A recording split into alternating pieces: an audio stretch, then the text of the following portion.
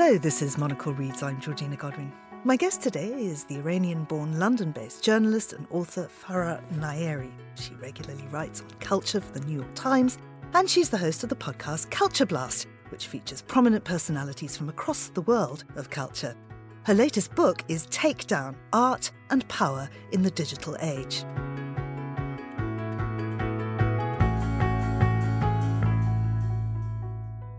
Farah, welcome to Monocle Reads. Thank you, Georgina, for the invitation. It's lovely to have you here, and this is a really, really important book, which I think really shines a light on some of the issues that we need to be looking at right now. Before we get onto it, I really want to talk about your background, because, of course, you're originally from Iran and you moved around various places as a child. Give us a flavour of that.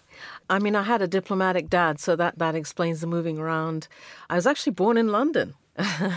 And left very young. I was a toddler. We went back to Iran, and then over the years there were postings in Morocco and in Egypt, so I got to live there as well as Iran before the revolution in 1978-79. And after that, we sort of moved to France because there were three of us daughters and, for schooling reasons and everything. So that's where my family settled, in Paris, where they still are.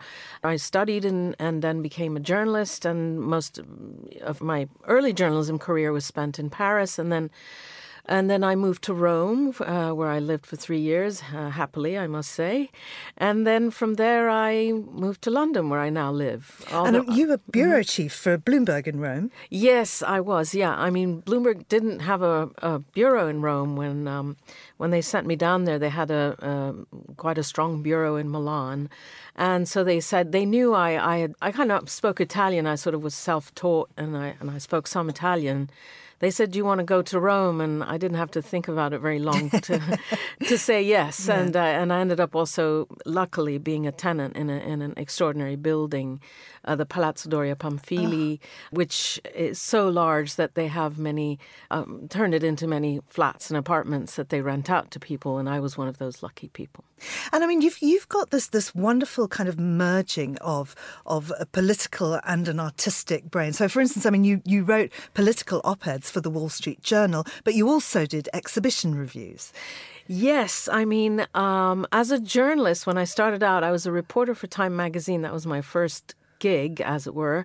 And for Time magazine, I was covering, general news and covering politics quite a lot. I was a young cub, but I was going along to election rallies and rallies by Jean-Marie Le Pen and Mitterrand and, all of that.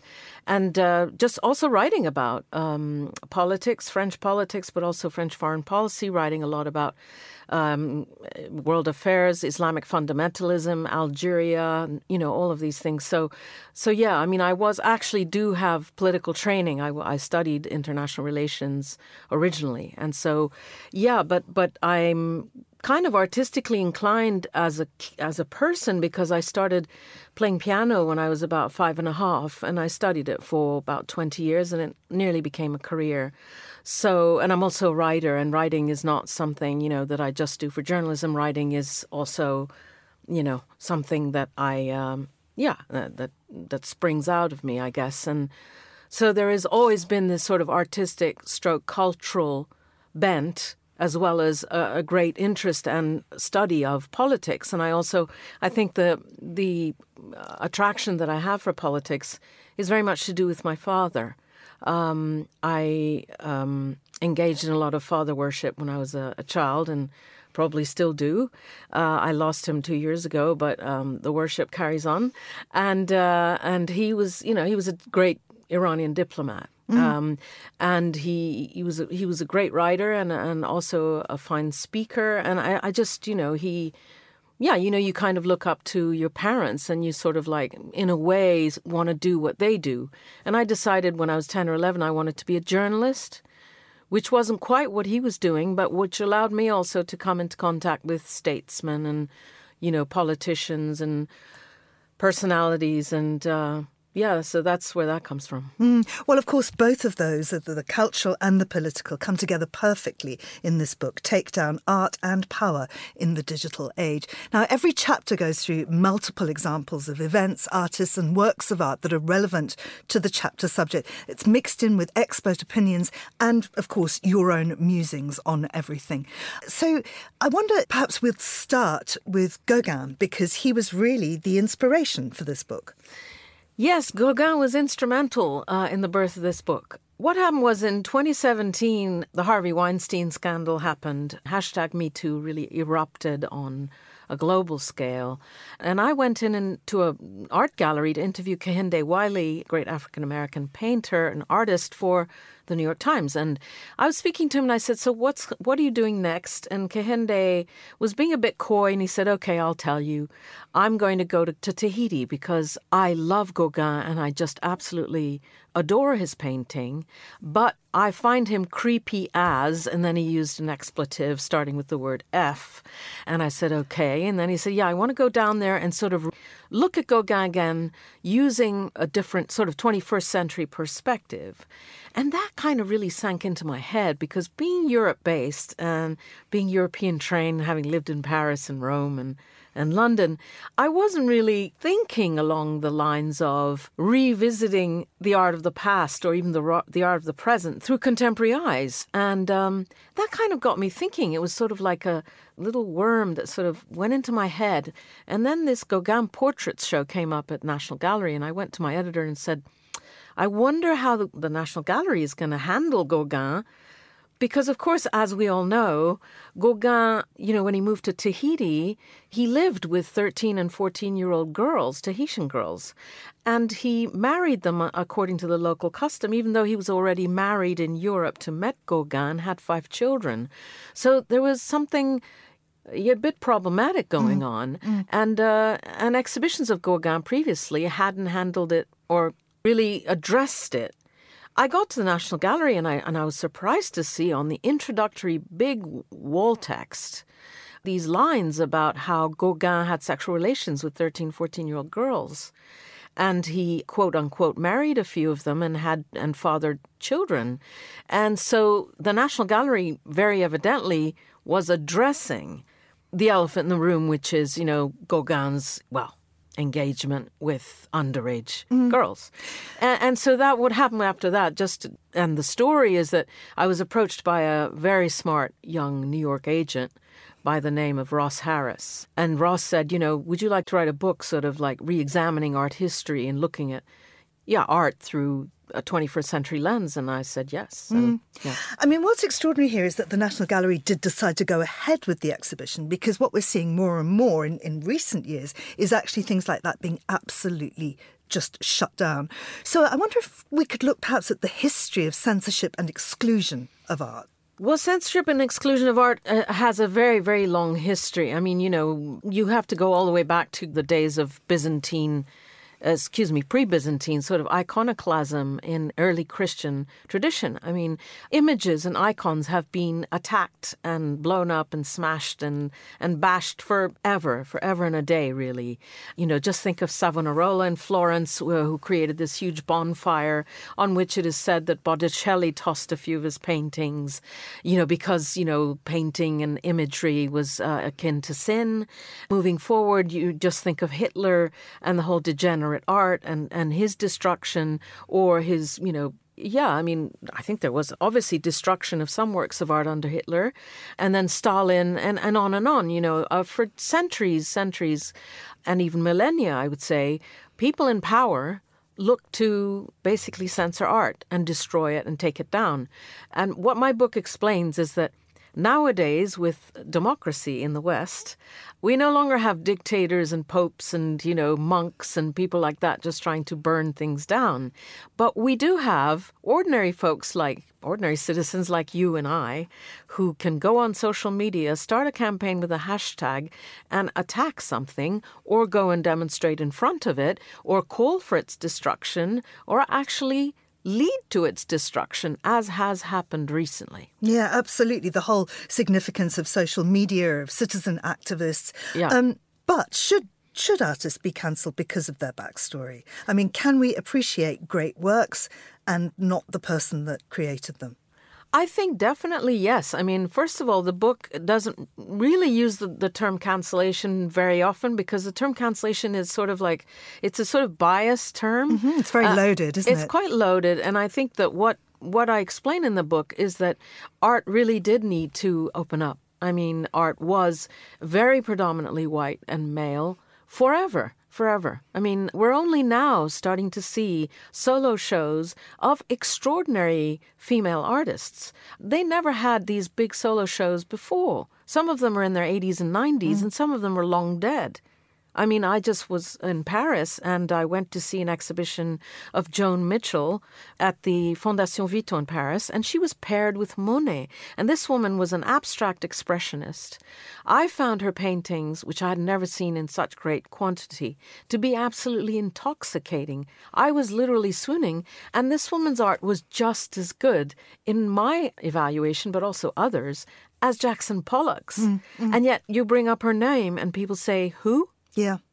Do you think that that's been deliberate through the ages? Have women been deliberately suppressed as artists, or have they just not had the opportunity to practice art? I think it's been both, to be honest. I think we have been living in patriarchal societies, even in the West, up until very recently.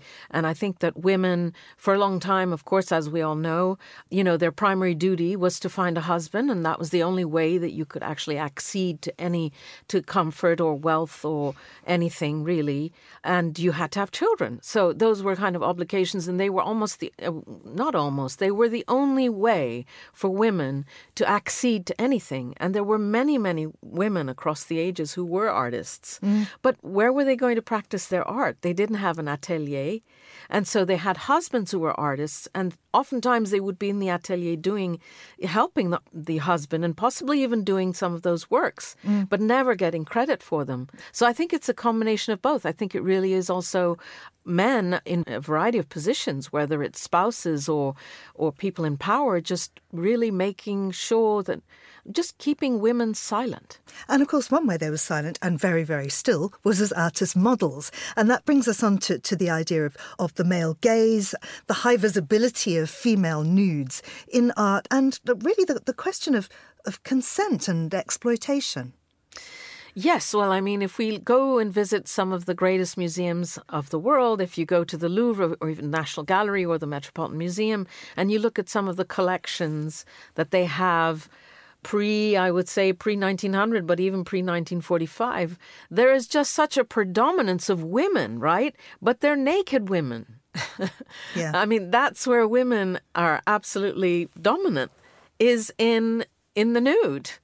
And, there was this group in the late 80s, I think, called the Guerrilla Girls, who went around New York putting up posters, counting up the number of nudes in the Metropolitan Museum.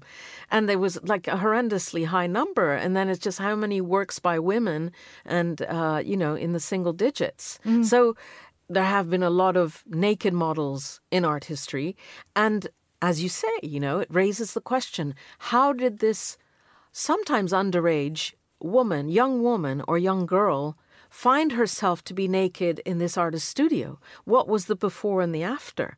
How did this girl get there? And what kind of, let's say, power dynamics went into that? I mean, it is very likely that, these men were taking advantage of these girls in some way, shape or form. You look specifically, actually, at Manet's Déjeuner sur l'herbe. Yeah. Tell us what you think when you look at that painting. Well, I've been looking at that painting forever and going to Orsay, the Musée d'Orsay, and gazing at it. And again, I had this very kind of European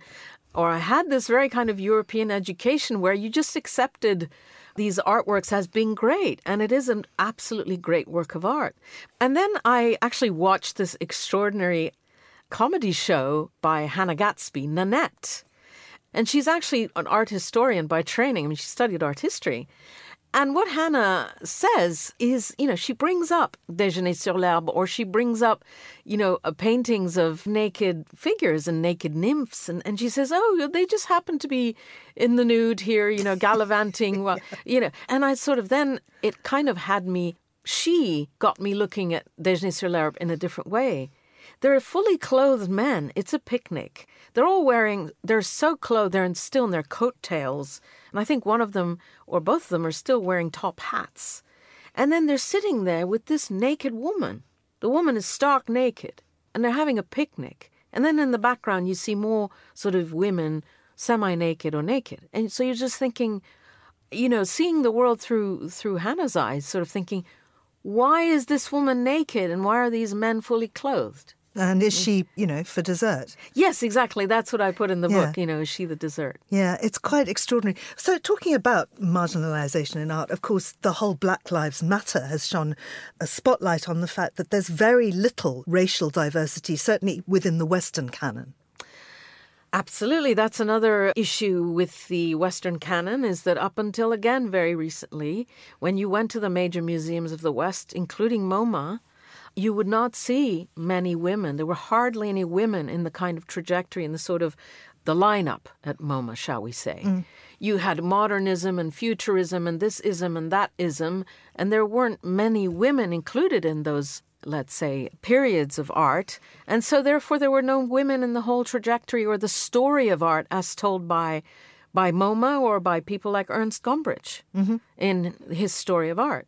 And so what's happened since, I would say, and I argue in the book, since 2017 and the Harvey Weinstein scandal and #MeToo, and since the death of George Floyd and Black Lives Matter, is that these great, huge social movements have forced everyone in every walk of life to rethink, including the art and museum world. So my book, it might seem like a sort of book for geeks, and it has the word art in it, and people think, oh, I know nothing about art. It's actually a book about everyday life and society and politics, and how our mentalities across the board have shifted and how that's affected what we see in museums and galleries. And do you think that is commercially driven, or is it real progress? I think it's both.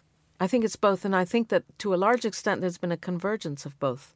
In other words, when society shifts and politics moves and everyone feels like women need to be foregrounded, women need to be in positions of power, and women artists need to be recognized, and African American or artists of non-European origin need to be recognized as well and shown and collected and recruited. When that happens, everyone starts doing it. And so, yes, in the museums, in the commercial gallery world, you may sometimes see like artists who perhaps don't deserve that kind of recognition. But that's sort of the price to pay with these pendulum swings, because as I argue in the book, and this is a revolution going on. It's a revolution. And revolutions happen through pendulum swings. And you swing from one extreme to the other. And so there are, of course, people who are in the spotlight who perhaps don't deserve to be, if you really look at it art historically. But then the pendulum at some point will swing towards the middle, we hope. Yeah. Let's talk then about art and power and religion, because, of course, there's a huge crossover there. It's so much art driven by religion. Give us your thoughts.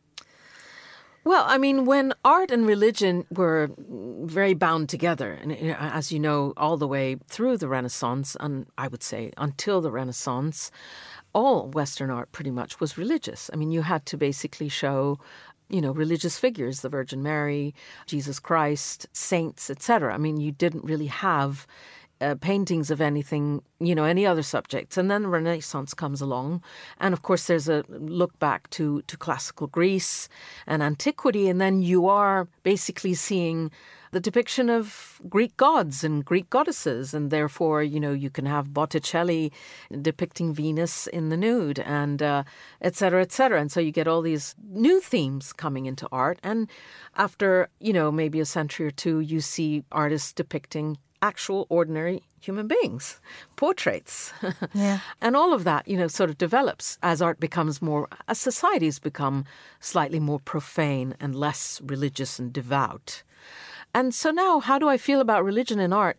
Well, I think that, if an artist chooses to treat that as a topic, I mean, I think that some of the most powerful works of recent years have been works that are pretty religious. I mean, Bill Viola, who was he was basically a churchgoer as a child and certainly grew up in a church tradition, he denies that anything he does has anything to do with God.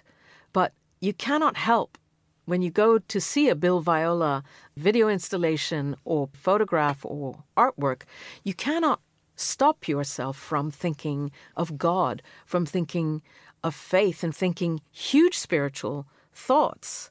And spirituality is a very important element of being human. And I'm not a religious person, but, when I see those works of art, I am absolutely stirred by them. Yeah. So, if artists in the 21st century want to tackle religious topics, I mean, more power to them, as long as there's not kind of, let's say, they're not being sort of disrespectful, because then that opens a whole other can of worms of condemnation and disrespect towards religion, etc., which, yeah. Now, of course, we're seeing a lot of art activism. We're seeing demands for topple roads and so on, great statues being taken down. We're also seeing it, though, in climate change and people gluing themselves to works of art to make very real points. And I just wondered, is that called vandalism? How would you describe that? Yeah, I mean, of course it's called vandalism. Absolutely vandalism. And I'm with you on that. I mean, we all are seeing the consequences of climate change. We feel it. You and I live in London. The weather wasn't like this here 20 years ago. I mean, it really wasn't. And even less 30 years ago. So we are seeing global warming. We're seeing, the damage being done to the planet. But the issue is these paintings, they are unique and they are standalones. In other words, you don't have two of the Van Gogh sunflowers. It's not like a great book or a great movie or a great piece of music that can be replicated, reproduced, performed and heard and published, from now till infinity. There's only one of these works, and they are masterworks, and they don't just belong to Holland, let's say, in the case of Van Gogh, or to the National Gallery. They are the heritage of all of humanity.